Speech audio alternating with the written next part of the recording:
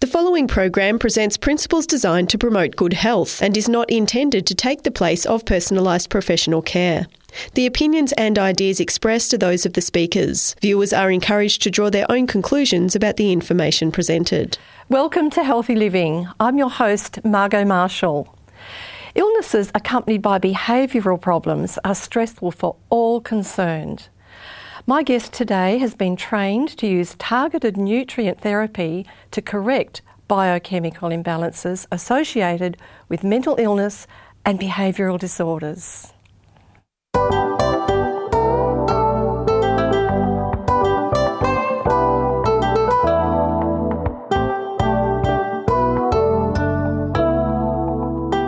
Healthy Living is a production of 3ABN Australia Television, focusing on the health of the whole person, body, mind and spirit. You'll learn natural lifestyle principles with practical health solutions for overall good health.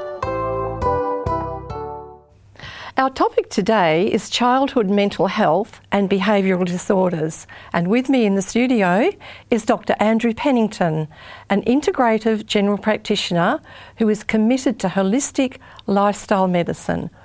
Welcome, Andrew. Lovely to have you with us. Would you like to explain what all of that meant? What is integrative medicine and holistic health?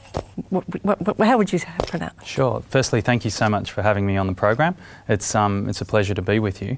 I think the easiest way to understand integrative medicine is it's a combination of using orthodox traditional techniques that we get trained in medicine, along with understanding some complementary and alternative therapies that have evidence and blending them together and using both of those to enhance patient outcomes. So people are getting the best of both worlds. I guess that's how you could describe it. Yes. Yeah. So I find it, since I've entered into these areas, I mean, I'm very traditionally trained as a medical doctor and then went on to do general practice as a specialty.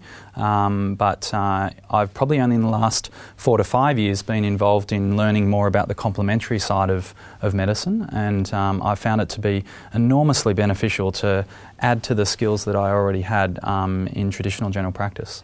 And what about holistic medicine? Is that similar thing? I guess it's a very similar term. I mean, it probably means slightly different things to slightly different people, but integrative and holistic are probably synonymous terms. Yes. You've got a lovely mural in your waiting room. Tell us about that. Yeah, sure. So to really help people understand the philosophy I bring to medicine, it's really around an acronym called New Start, and that's prominently displayed in my waiting room. Yes. So you can actually see the New Start mural stands for various different things: nutrition, exercise, water, sunshine, temperance, fresh air, rest and trust. And that's an acronym that I use to guide how I holistically look at a patient's care, and that goes from cradle to grave. That's beautiful. That's really beautiful. So this topic today is quite an interesting one, with behavioural problems and mental health in children. It's a sad thing, actually, isn't it, when you think about it, that children have mental health problems? Yeah, sure. So I think for most of us, we've probably had fond memories in childhood, and childhood is usually a time that should be nurturing. You know, it's a time for us to grow, to mature, to learn about life, and that environment should happen in a safe place. Yes. And so that's a premise for most of us to nurture, both at a physical, mental, spiritual, emotional level. Now, of course, that's not everyone's experience, and we might talk a little bit about that in another program.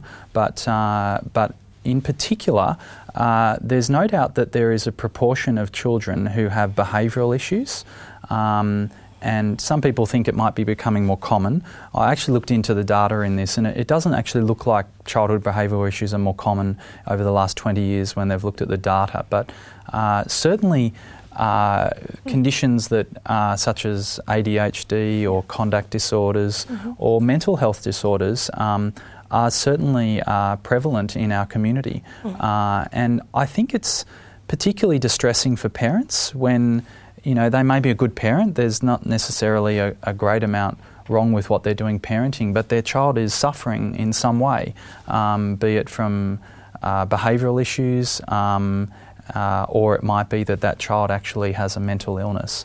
So, and I think that's a particularly difficult time for parents, and obviously very difficult for the child who is still making sense of the world and doesn't always know how to express things verbally. So, it's an issue which I have a strong interest in, and trying to find some solutions as to what we can do to help these children. And I'm sure there's a lot of parents who are really pleased that you have that strong interest and that you've done some extra study to know how to help them through the stressful situations that arise on a daily basis. Absolutely. So I thought maybe when I looked up some data on this, just to have a better idea for myself, it's actually quite interesting how prevalent they are. So between the ages of 4 and 17, almost 1 in 7 children will experience a mental health or behavioural disorder. So it's not uncommon at all. And that is equivalent to about over 500,000 Australian adolescents and children. Males were a bit more likely than females to have one of these issues. And in terms of mental health problems, anxiety disorders were actually the most common, with about 7% of children experiencing an anxiety disorder. And I think when you look at this, I guess I come from the perspective that it's not normal for a child to be overly anxious all the time. And I mean, I guess we all know, if we look at friends, family, etc., we know someone who was a worrier, or may have even been diagnosed with an anxiety disorder or depression. And it is fair to say there are a lot of genetic components here where certain families these things run in. So where I see a family, and a family history is very important when I take a history of the patients. Obviously it's usually the parent I'm talking to, and not infrequently you can trace back down the lines, grandparents, aunties, uncles who had anxiety or who were worriers, and you not infrequently see that comes down into the generations further down. So it certainly has genetic components, but I'm also interested in what the genetics, how that interplays with the environmental factors. And we talked earlier just about the need for an environment to be nurturing, and of course that plays a significant role. But there certainly are some children who do grow up in a nurtured environment yet still struggle with some form of behavioural or anxiety problem, and that's what I'm particularly interested in, because that's not a normal scenario. It's not normal for children to feel overly anxious. It's not normal for children to not be able to concentrate at all, age specific, of course. Your concentration span, of course, increases over time. And it's not normal for a child to have thoughts of self-harm or depression, or that the world's not worth living in. Those things, children are designed to be happy and healthy. That's right. Yeah. That's the way that God made us to be, and that's how I believe we should be able to thrive. So what might be some of the other factors that come into play? You've talked about genetic factors. What else might be underlying this problem? Yeah, sure. So the interest, I guess, I primarily have is in brain biochemistry and how different factors affect that. And probably one of the biggest factors involved there is nutrition, good quality sleep. Nutrition, now that was the very first on your mural, the very first one, yes. And it plays a huge role, doesn't it? It really does, and I think it's largely been underestimated how important that role is by orthodox medicine. There are obviously a lot of complex factors, because food is full of different beneficial and non-beneficial nutrients and chemicals, and so the interaction between food, the gut, the environment is quite complex. Yeah. But I think we certainly understand, and I'll give you an example here.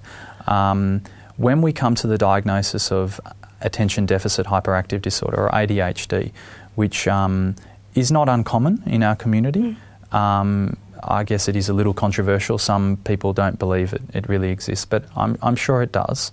But I think there's a spectrum. Some children perhaps actually have it and are never diagnosed, but kind of just get on. But they won't perform very well at school.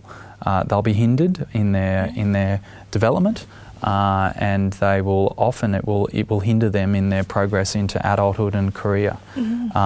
But getting back to my point on nutrition. So this has been looked at in a number of studies, and over the years there's been associations with poor diet and increased prevalence of ADHD.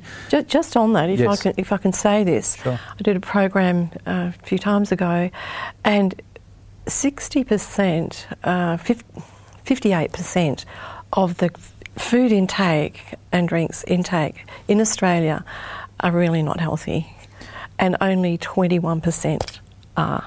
Really, you're talking about poor quality food, and that's just, it's a wonder we're not all diagnosed with something like that, ADHD or something, because really we're well fed but not well nourished. Look, you're absolutely right, unfortunately, and I think this is a question that health professionals and public health officials have been struggling with for a long time. We well know the obesity rates are increasing.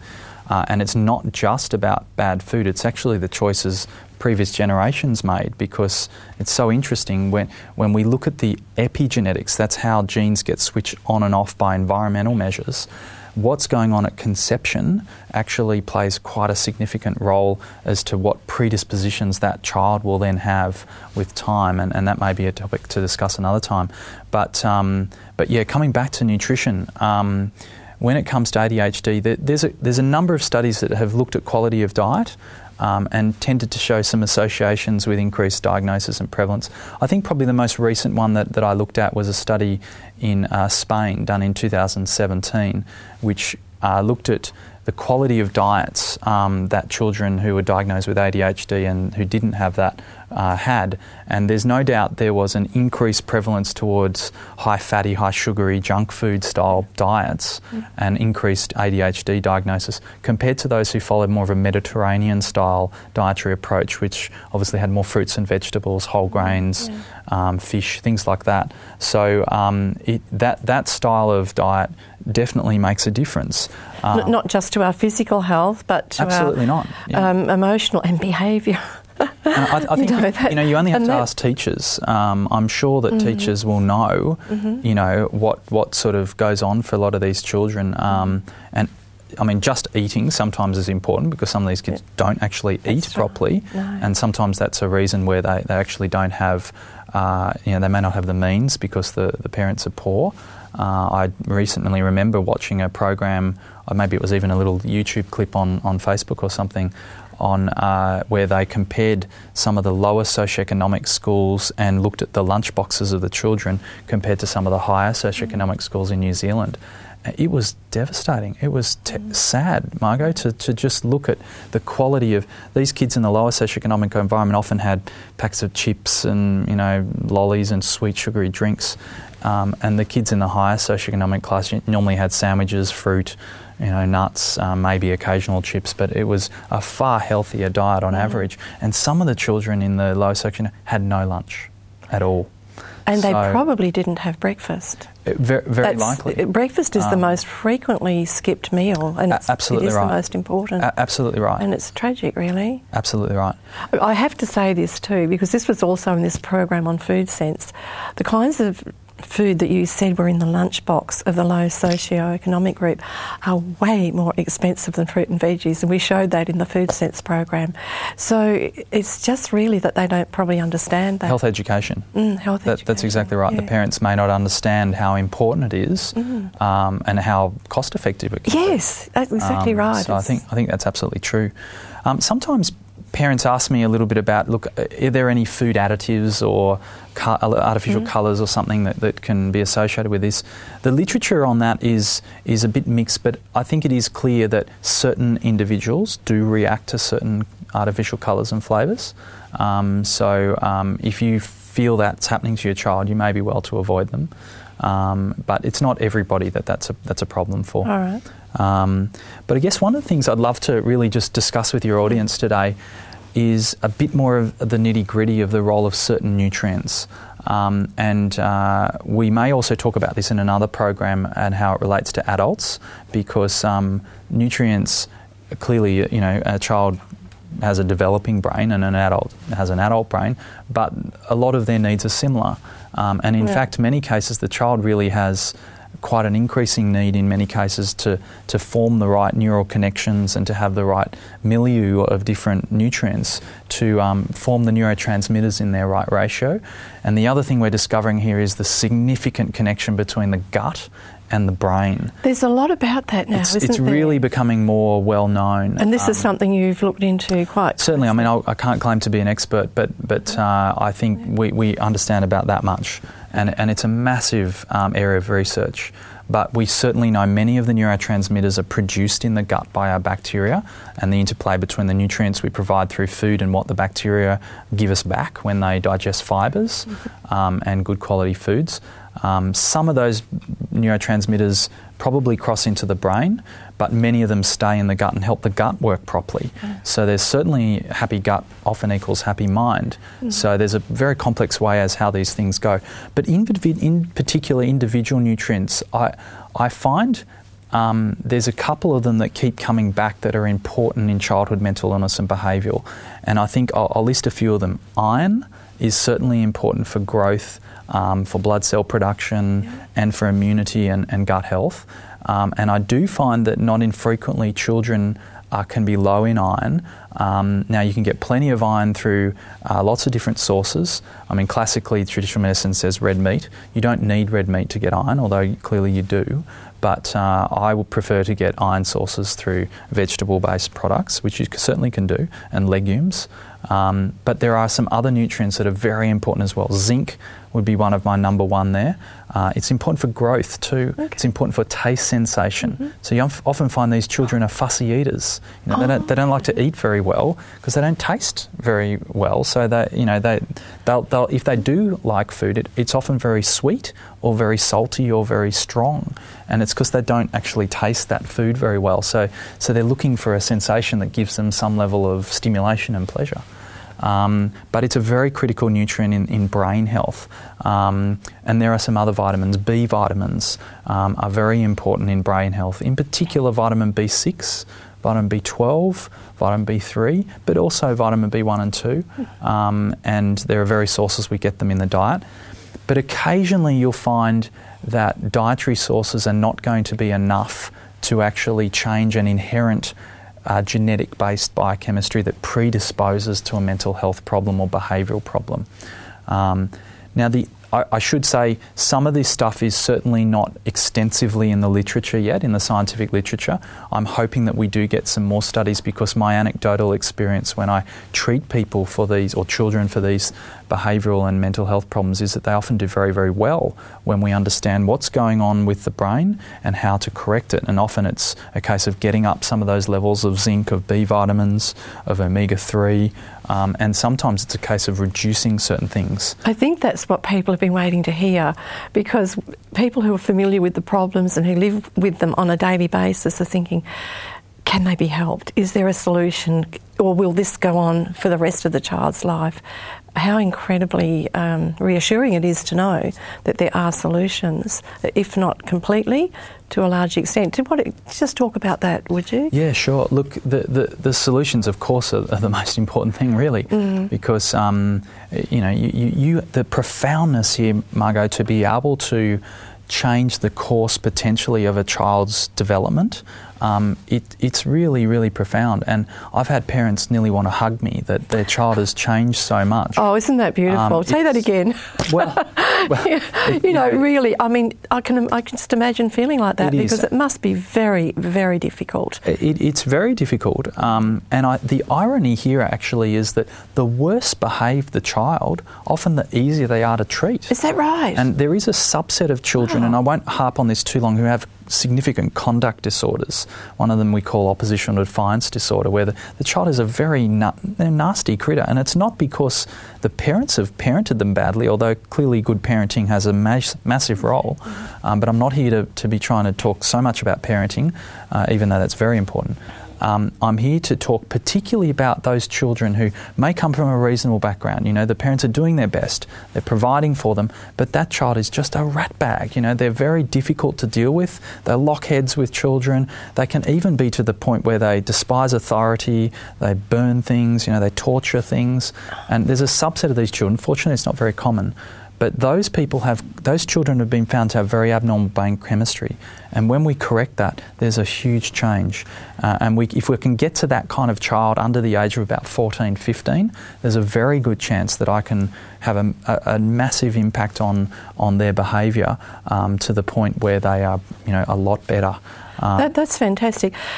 Andrew, if someone wanted to contact you, and I imagine there are people who face this problem who probably would, how would they do that? Sure. Well, I think, I work in a medical clinic in Sydney. It's called Sanctuary Lifestyle Clinic. The details there are on the screen. Mm-hmm. So, obviously I'm happy to assist. There are other doctors around who are also trained in these techniques.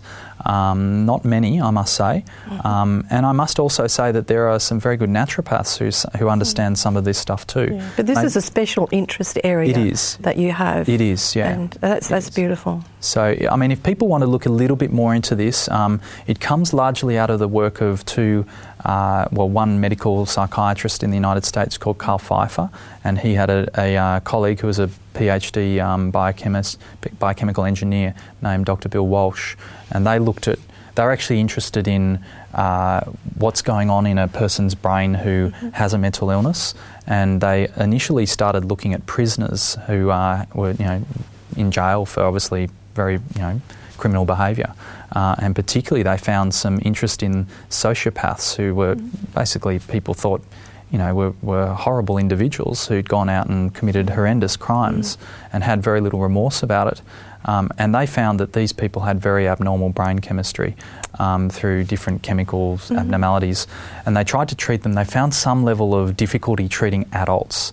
But when they could identify children who had these kind of traits, they had far greater success. And there's 1 or 2 studies published in the literature showing probably an 80 or 90% success rate in reducing these kind of violent and aggressive behaviours in children. That's significant. It's massive. 80 to 90% is huge. Very, very good news. Absolutely. And it must be very rewarding for you too, to be able to see that happen for the child and to see it happen for his parents and his teachers and friends and all of that, because it's a very very beautiful thing to be able to do. It certainly is. Now, obviously it's not 100% of children. I do still find there's occasionally some children we struggle to treat by this sort of level of paradigm.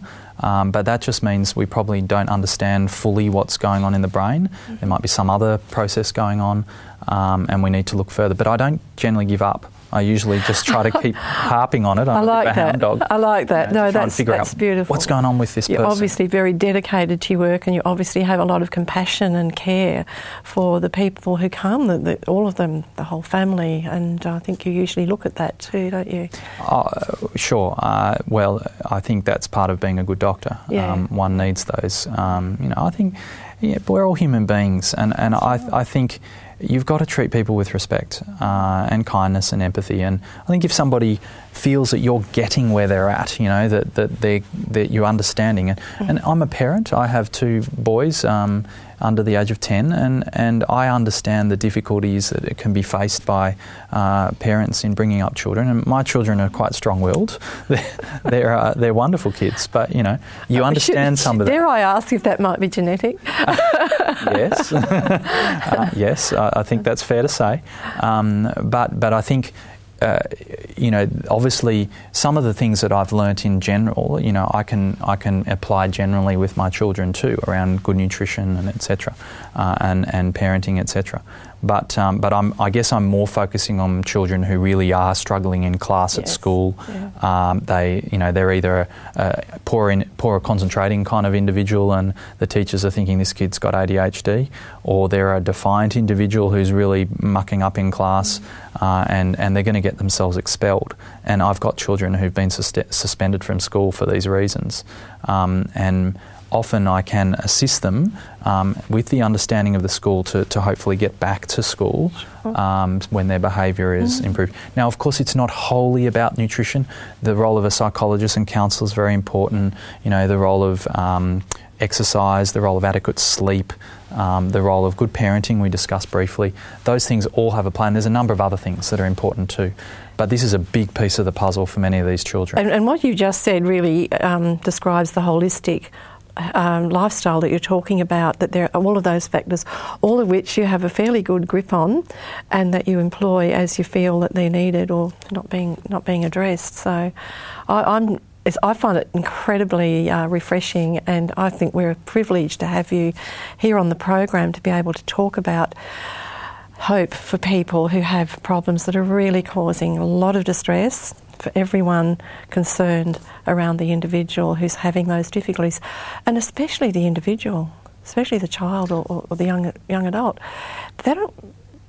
They can't be having a very happy, fulfilling life, because if they cause problems for other people, they're not well liked, and so it's just a beautiful thing to think that they can be released from all of that. So we probably should show your contact details again at this point. Yeah, sure. So that if people felt that you could help them in some way, they can contact you. Yeah, certainly. So Sanctuary Lifestyle Clinic, as you can see there, sanctuaryclinic.com.au, and I work 5 days a week. We also have a psychologist in the practice and a nutritionist and naturopath, and those practitioners can assist people with various different changes required that may assist them. And look, it's really interesting, because when you deal with the children here and you really start to delve into what's going on, you see the light bulbs going on the parents, and the parents start to go, oh yeah.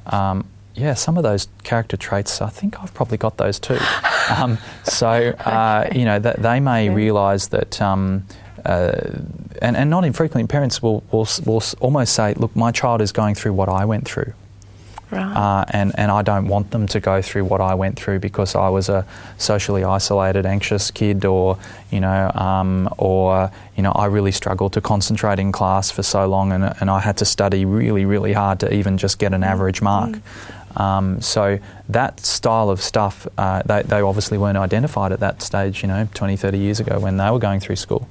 Whereas we've got a little bit more knowledge now to help, and it really is an absolute joy to see these children thrive. Yes. And that's really what I think God intends for these children to have. They need to have the best start in life. And if I can be a part of that journey to help them get that brain chemistry right, it has wide-ranging ramifications for the rest of their life. Yes. What a difference it would make just to come from that position to being able to be hopeful and have a fulfilling life like all of those around you. So I really want to provide hope to parents. And again, I'm not the only doctor trained in these techniques. There are definitely other doctors around. But if you are struggling with your child's behaviour, and I'm not just talking that they're a little bit naughty every now and then. Children have a wide range of normal behaviour. But I'd love to be able to help you and in the knowledge of these kind of techniques that can assist. Well, thank you for that. That's been an incredibly good program, and I just really hope that a lot of people can benefit from what you've shared. We wish that you and your family may enjoy the best that life has to offer. And remember, you can watch our programs on demand. Just visit 3abnaustralia.org.au and click on the watch button. God bless you.